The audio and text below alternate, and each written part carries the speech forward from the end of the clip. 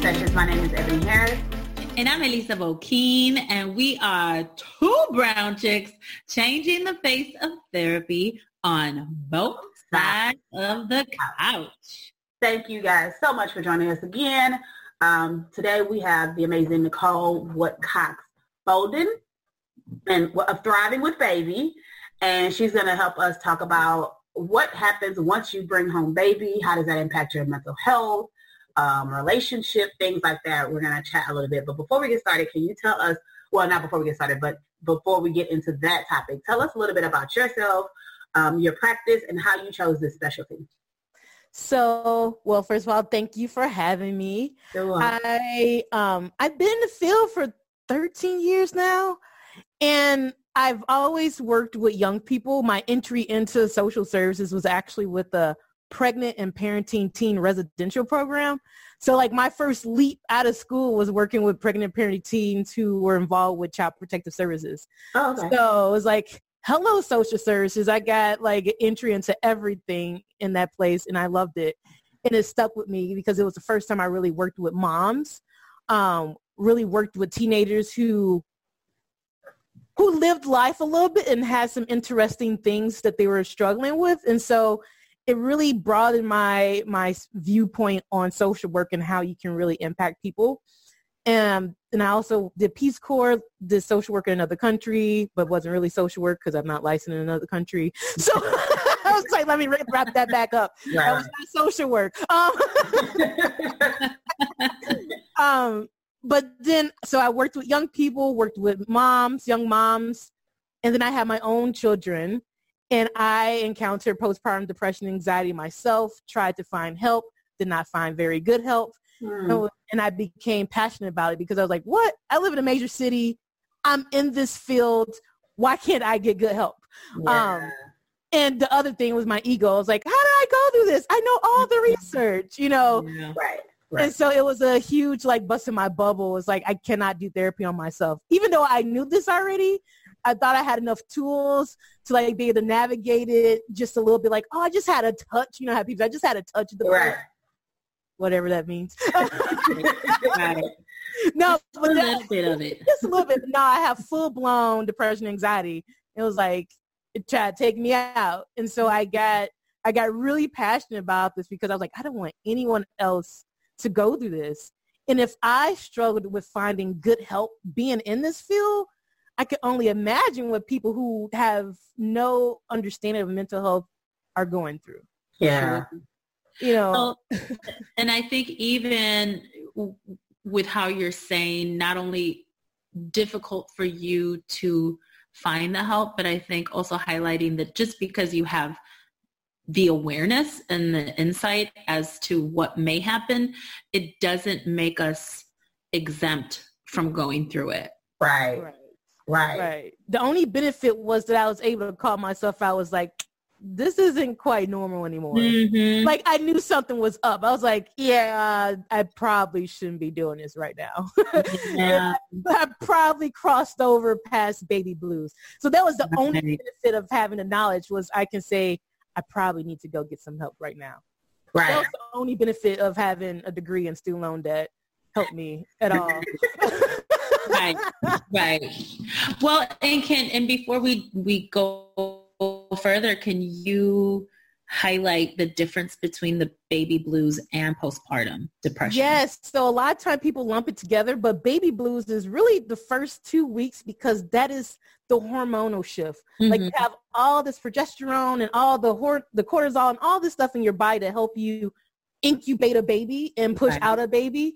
And now once that baby is out, your body's like, cool, we don't need that anymore. Mm-hmm. And there's just like this crash of release of the hormones. And so, of course, you go a little, like, you start to feel out your body a little bit because your body is recalibrating. And that's a very intense process. That's the baby blues. Your body recalibrating. Mm-hmm. Postpartum depression or anxiety is when you're just like, I don't know if I want to be a mom. Mm-hmm. I'm scared that my baby's going to stop breathing. Mm-hmm. It's just, I don't know if I want to be alive anymore. You don't want to do anything that you used to do. Life just is so much more overwhelming than it normally used to be. That's depression or anxiety. That's not baby blues. Right. And I'm glad you're adding the anxiety piece also, because, I have 3 kids. And when my daughter, the last one, was born, I experienced postpartum. And I remember the anxiety that came with, I think what really threw me off also was, oh, this is my 3rd child. I know how to do this. I'm a baby maker. I am Mother Earth, right? Like, I can do this. And there was a crippling anxiety because she also had colic. Yes. So, adding children that are, maybe less than easygoing. It was in the middle of the winter. Mm-hmm. So, all of this perfect storm. So I think highlighting that it just goes beyond just the regular adjusting to life with this new little human in the home. Yes, I always include anxiety because surprisingly, there's not as much research on anxiety as depression. But I'm willing to put money on it that more people experience anxiety than depression. Mm-hmm. And then when you think of women of color, I think we tend to have the combination of the two. Mm-hmm. Mm-hmm. Just because the way we survive society in general, that is more likely we're going to have a little bit of anxiety and depression. Yeah. Just the way we survive everyday life, it makes us more prone to having the mixture of the two. Right. I love that you're saying that. I love that you're saying that because I specifically remember around that time just having this overwhelming feeling of something bad's going to happen, something bad, like something, oh my God, something bad is going to, something terrible is going to happen. And my family just being like, what is it that you think that's like, what are you scared of? And I'm like, I don't even know. Yeah. It's overwhelmed. So I think it's so important for mothers and fathers to hear, because we often just hear about how blissful it is to bring this little human home that you're going to love unconditionally. Right. Yeah. And I bring a different mix to it because my first birth was so crazy. So after my first birth, not only did I go into specializing in perinatal mental health, I also became a doula. Wow. I hired a doula for my own birth, and she was amazing. But the reality is, she didn't understand what it was to be a Black woman giving birth in America. Yeah, she was sweet as pie, the best ever. Yeah. But the fact was, she was a sweet white woman who didn't know what it was to be a Black woman giving birth. Yeah. And I can't even fault her for that because she didn't know what she didn't know. Right. Yeah. Right. So that's awesome. And I think what y'all are talking about, obviously, I don't have any kids. Yes. I think the way y'all are talking, like kind of what Elisa said, like there's this mindset that like, okay, you have the baby, you go home, figure it out, everything is great. And so what are some things that you think is very important for parents to know about bringing home baby and what to expect after bringing home baby? So I want to throw out some numbers out there because a lot of people think, oh, I got the best support at home. Postpartum depression, anxiety is not going to hit me. Mm-hmm. So there's a few stats out there. The more conservative stat is 1 in 7 women will experience postpartum depression. Wow. So then other people say 1 in 5. But then when you really get to minorities or socially, emotionally disadvantaged, the numbers get a little bit worse. For African-American women particularly, it's 1 in 3. Oh, wow. For low-income minorities, it's 1 in 4. Mm-hmm. So, and that's just what they can measure. I mean, there's the trend for minorities or people of color to get mental health is moving on up, but it's still, it's not where it could be. Mm-hmm. And so those numbers are just what they could measure. Mm-hmm. So I can only imagine what the reality is. If we have numbers like 1 in 4 and 1 in 3. Yeah. So kind of understanding that that it's likely, Right. It's likely. So it's like, yes, get the knowledge that you need to be able to advocate for yourself in the hospital, but also like, how are you preparing your family to support you? How are you saying, yes, I'm going to need you to come in and do X, Y, Z, but I need you to also be able to ask me how I'm doing. Right. Can I have someone to just come sit with me?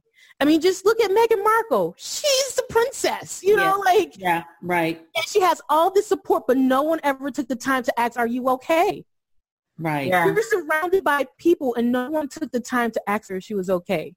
Right. If you saw this interview, you could see in her eyes, she was like, whoa. Yeah. I'm not okay. Right. And you actually cared enough to ask me if I was okay, news reporter who I don't know. Right.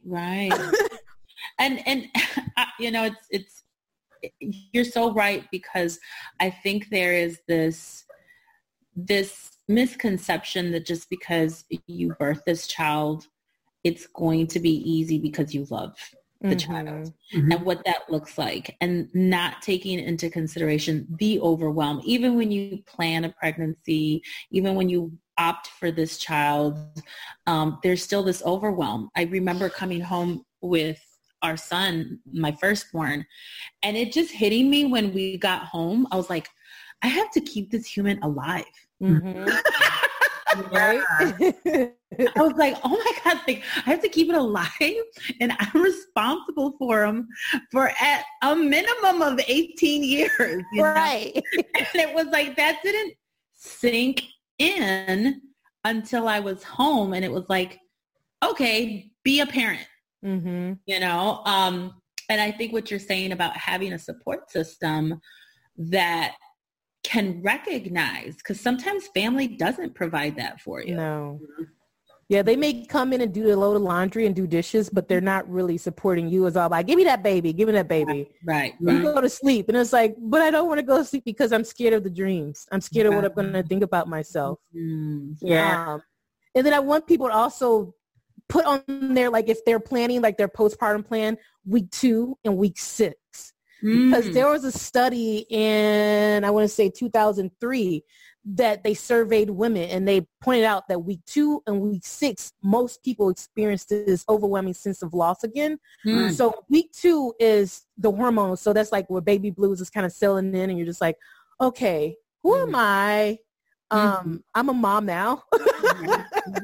And so it's that like I'm still pregnant. Yeah, I feel like I'm pregnant. When am I going to get my body pre-baby back? You know, there's a sense of loss there. But then week 6, because usually that's when all the visitors slow down. Yeah.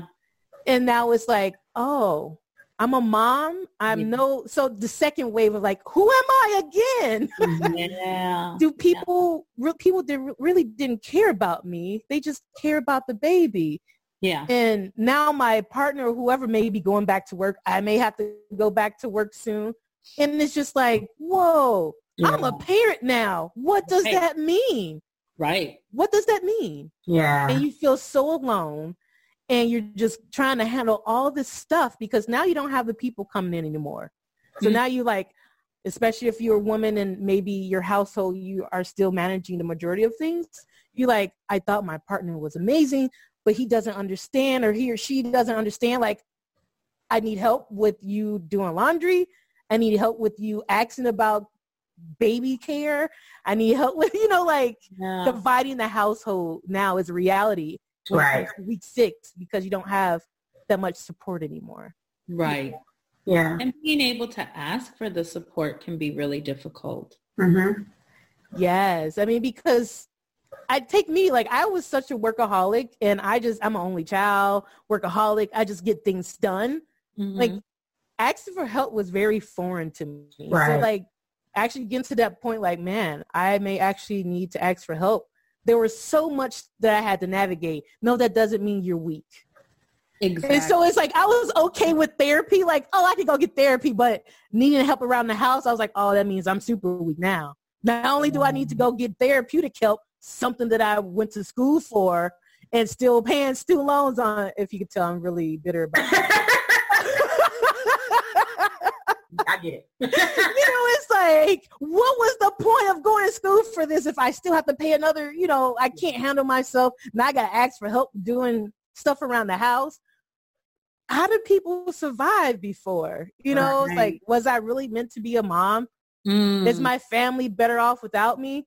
Like, it was tough, and people want to say suicide. But something I realized with myself that sometimes suicide is not the regular thought, is the passive suicide. Like, well, you know, we got winters here in Chicago. So it's like, well, if my car slid off this ditch, maybe everyone would be better off. Right. Like, I wasn't going out looking like I'm going to slip my wrist or anything. Like, I was not actively wanting to kill myself, but I was like, okay with if my car just went off a ditch or I ran into another car. Yeah. You know, or just like, am I really made to be a mom? Maybe I wasn't meant to be a mom. You know, I'm an only child. They talk about only children being selfish. Maybe I am selfish. Maybe I don't need to have other kids. Yeah. You know, and so there's just this whole mental shift of trying to figure out who you are along with the hormones. My thyroid ran out of whack. Like, I had a midwife. She didn't tell me that I should probably go to endocrinologist and check my thyroid afterwards. You know, so not only was I'm dealing with the shift, the environmental shift, but my body never healed properly. Yeah. So much happening. Yeah. Yeah, my body never healed properly. So when I work with my clients, I was like, have you been to the doctor? Yeah, I went to my 6th week. No, have you went to the doctor and got a blood panel? Right. You need to check your hormones, check your blood work, check your thyroid, because maybe this is just a biological thing. Like, your body never healed properly. Right. That's good to know. That's really good to know. What about, so, you know, obviously when we talk about postpartum, and it's a lot about maternal health, right? So how does it impact fathers, like in their mental health? Are there things that should be looked at when it comes to the fathers? Or, you know? Yes. 1 in 10 men experience postpartum depression. And 1 in 10. 10. Okay. 1 in 10. 1 in 10. And at first we just thought that it was just environmental, you know, oh, now I'm a father. How am I going to take care of my family? But, excuse me, I recently went to a conference this year and they said that sometimes it is also a hormonal shift for the men as well. Because something that we don't really discuss, but in the birthing room, especially if that father was in the birthing room, some of those hormones are released to the people in that room. And so men sometimes have a hormonal shift too. Wow. That's, you know, yeah. So like men can go through this as well. And it's not just because they're weak, like they're having a hormonal shift too sometimes. Right. They're not going to the doctor. Right. You know, no one's checking on the men's blood panel, you know, because they didn't really birth the baby. What'd you do? Why are you struggling? Right. But they sometimes go through a hormonal shift too, especially, you know, if they did like sympathy, weight gain. Yeah. You know, like, so now their body's all out of whack in so many different ways that we're not even considering. Yeah. So 1 in 10 men can experience postpartum depression too. Wow. Oh, wow. Okay. That's really good, because I think that's, you know, obviously there's a reason why we focus on the maternal health, but it's still, if there is a father or either a other parent, just recognizing how that impacts them having a new baby in the home.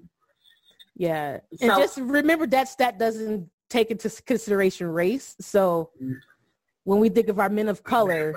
Exactly. It's probably a little more. Yeah. Yeah. So what are the things that you think that every parent should have? Like, new parent, bring a baby home. What should they have? What should they know? I strongly believe that every parenting couple, whether they're just going to be co-parents or if they're in a loving relationship, they should go through some type of family prep. So defining what their family mission statement is going to be, especially if they're not living together. Like, what is this going to look like? How is our family going to be our family, even though we have 2 separate families? You know, like defining your family mission statement. So that you have some checks and balance. So we know we are equal households. So how am I going to communicate that how are we going to split the household chores? How are we going to communicate about finances? Because babies always cost 10 times more than you even planned. Right. Like, you can have all the financial education in the world, but that baby's still going to cost more than what you planned for. Oh my goodness. Is it only 10 times? Because I feel like it's more than 10 times. Right? And just like having those discussions about communication. Yeah. So many couples don't really know how to communicate with each other. And we are still believing, oh, you love me, so you should know what I need. Right. That man don't know that you ready about to choke him out. He don't know that. Right. Thank you. Yes. You need to say, I am not feeling well right now, or Yeah. I really need some time for myself. Right. I need help in the mornings. I need help in the evenings, or just like, yo, I feel like we're not connecting anymore. Right. How can we make time for each other Yeah. along with this new family that we have with the babies? Yeah. Yeah. So having a communication plan, Yeah. boundaries. How are you going to set boundaries for yourself, for your family as a whole? Because again, as we're allowing in help, Mhm. sometimes Mm. those That's a helpers, sometimes those helpers put themselves in the we. Oh, how are we going to raise the child? I'm sorry. Mhm. Right. I'm sorry, mama. Like, Right. I love you and all, but this Right. is our family and Right. you are not a part of the we, Yeah. Which I think is, as a first-time mother, first-time parents, not just mother, first-time parents, I think mothers take on, more of the doubt, right? Yeah. You're questioning yourself. You don't know what you're doing. Mhm. And at the same time, I don't think we teach mothers enough to trust your intuition. To trust your intuition and that like there is something in you that's going to help you keep this child alive.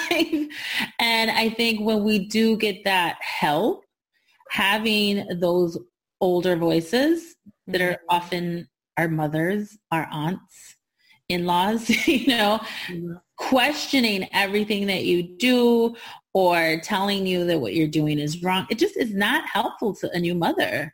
And I think that adds to the stress level and to the anxiety that new parents have because we don't always empower them. Mhm. Yeah. Yeah. Yeah, thinking of that, one thing I do suggest to people is like finding, if they don't have at least individual therapy, having some type of community of support with people who get it. Like when I had my first, we had tons of friends, but none of them had kids. Mm. And so like they didn't understand, like, we can't be here for 10 hours today. Yeah. Like we were really involved with our church and like, it was basically kind of like church planting. I was like, we can't be here all day. We have a little human who cannot be here for 10 hours. Like Right. we have to go home. We have to do this. And just having a community of people that also understand what you're going through. Mm-hmm. Like it's great to have your girlfriends and your guy friends who've been rolling with you forever, but you need to find that community of support of people who are kind of going through the journey with you. So if you have a toddler, finding friends with toddlers, because sometimes our friends who have a 13-year-old forget that. They're like, oh yeah, toddlerhood is hard. You'll get through it. It's like, I know I'll get through it, but right now I want to kick this kid. Right. I need you to tell me not to kick this kid. Right. And understand why I want to kick this kid. Yeah. Like, Yeah. I'm tired. Right. Like you don't always need the person to say, oh, enjoy the minutes, enjoy Right. the days. It's like, man, I love my kid to pieces. Mhm. I know they're going to grow older, but right now I really dislike them. In this Yeah. moment. This is where I'm at, yeah. In this moment right now. Yeah. And I just need you to empathize with me, not try to tell me that I'm wrong for feeling this. And let me, make it okay to say not every moment of parenting, even new babies as sweet and as beautiful and as delicious as they smell, it's not always enjoyable. It's just not, and that's okay. Doesn't mean that, it doesn't have to be a negative thing. And I don't think that there's enough honest, real conversations over just how difficult it can be sometimes even to bond with that new child. Yeah. Especially when you have a child that is not this easygoing, that maybe is a little bit more high needs or what have you. It's taxing and we're human. Right. Yes. And I think the one thing that we also forget is that we, especially if we worked before, we're so used to getting constant feedback. And if you're at home with the child by yourself, you're not getting any feedback that you're doing a good job. That alone, that alone can drive somebody a little off because you're like all day, am I doing anything right? Because this kid's just crying. You're still crying. You're still crying. Can you tell me that I got a star for the day? Like, can I get a good job? Can I get a wah-wah? You know, like something. Like a different cry to tell me that I'm doing something right. And we're so isolated because everybody's working. We never get that feedback that, you know what, you're doing a great job. That baby got clothes on today. That baby ate. Like, we're not like giving enough feedback to our new moms. And I think that's the difference between generations prior and generations now, is that before there was more community. There were more people. It's like, it's all right, baby. You got this. You got this. You know, we don't have that anymore because we aren't living with intergenerational households. And so it's just, that mom is not, that mom not getting that feedback that they need to know that they're doing a good job. Right. That can be so depleting. Like, I don't know what's happening. So can you share with us something, one of your favorite resources, whether it's a podcast, a book, a website that for new moms or for new parents? Yes. So I have this YouTube video that I really love. It's just 6 minutes. It's on EFT tapping. I think it's Mama Baby Love. She's just a mom blogger. She's not a therapist or anything, but she really got a handle on how to explain tapping. And I refer to all my new moms. I think it's entitled Tapping for Overwhelm. Okay. And in this 6 minutes, she just shows how to tap, and the scripts that she used are real. She's like, I'm so overwhelmed right now. My husband don't understand me. These kids aren't listening. You know, like real stuff that someone else can identify, that sometimes us as practitioners, when we're trying to demonstrate something, we find the best script and no one can really identify with that. Where she just knows what applies to her and applies to a lot of moms, and she did it in 6 minutes. Awesome. Okay. And so I refer that to a lot of people, and I've been in love with Cleo Wade's Heart Talk book. Oh, that book. I love it. And it's just sometimes what you need in the morning. I try to read just a little something each morning, and her book has just, you can read it in like a minute or two, just one page. It's like a book of poems. I don't want to call them poems, but it's heart talk. It's like her heart talking to herself, and she's published it for other people to kind of talk to their heart too. And it's just, I love it. Yeah. That's great. We'll make sure to have both of those linked in the show notes. And last question, tell us why you're a dope therapist. Why are you dope? I'm dope for many reasons, but I think I just have a cool perspective. Like, I've lived life. I'm doing this work not just because I thought it was a cool topic, it's on trend, but because of lived experience. Like, that can be a double-edged sword. Yeah. But because of my lived experience, I can go at this work with a different empathy. And so it's like, there's things that people can tell me, and I'm not going to freak out like, oh my God, I think I need to call Child Protective Services. No. I mean, unless it's absolutely necessary, I'm not that person that's going to do that, because I get that this could just be intrusive thought. Yeah. And I just try to meet people where they are, literally. Now, I'm not just saying it as because it's a cool one-liner, but I truly try to meet people where they are, mentally and even physically sometimes. Like, if there's someone with 3 kids under 4, I know they may not be able to get to my office, so I do home visits. You know, I really try to give people the help that they need. And, you know, I just make it work, because I don't want people out here. There's too many people dying for multiple reasons, and I don't want the lack of therapy to be one of them if I have anything to do about it. That's awesome. That's really awesome. So let everybody know, how do they find you? How do they continue to follow up with you? And if they want to book an appointment or anything like that, how do they keep in touch? So I have a website, www.thrivingwithbaby.com, but I'm also on most of the social medias. I have an Instagram, which is Thriving with Baby Chicago, a Facebook page, which is regular Thriving with Baby. I'm on LinkedIn. Don't keep up as much on LinkedIn, but I'm there. You can find me there. I try to click on your link. I'm like, not here. Update that, Nicole. I need to update it. I am a one-woman show. Which I feel you. We get it. Look, we get it. Of all days, we get it. Yes. But the number that I have on my website, like if you call it, you could call or text that number. It's me answering it, so you don't have to worry about it. I even tell people to text me. I use a HIPAA-compliant phone system, so you can text me and I can get back to you. I do have boundaries, so if you text me at 2 o'clock in the morning, I will not be getting back to you at 2:01. But like if you need something, you can text me, call me. If I'm available, I'll pick up. If I'm not available, leave a message and I'll get back to you usually within 24 hours. So yeah, I'm accessible. Awesome. Well, we'll make sure that you are linked and people can find you. We appreciate you so much because you have been extremely flexible with us this week. Yes. So thank you. We have been struggling trying to get her on here. Mercury retrograde's fault. Yes, that's what we're blaming it on, and I will take it. But I'm glad we did it because it was really good information. I think it'll be extremely helpful. But everyone who's watching, we appreciate you. Make sure you follow us at Melanin and Mental Health across social media, Melanin Health on Twitter, and head over to melaninandmentalhealth.com to find a dope therapist, to find some dope merch, and to listen to the previous episodes. We appreciate all of your support, and we'll talk to y'all next week. Bye. Bye.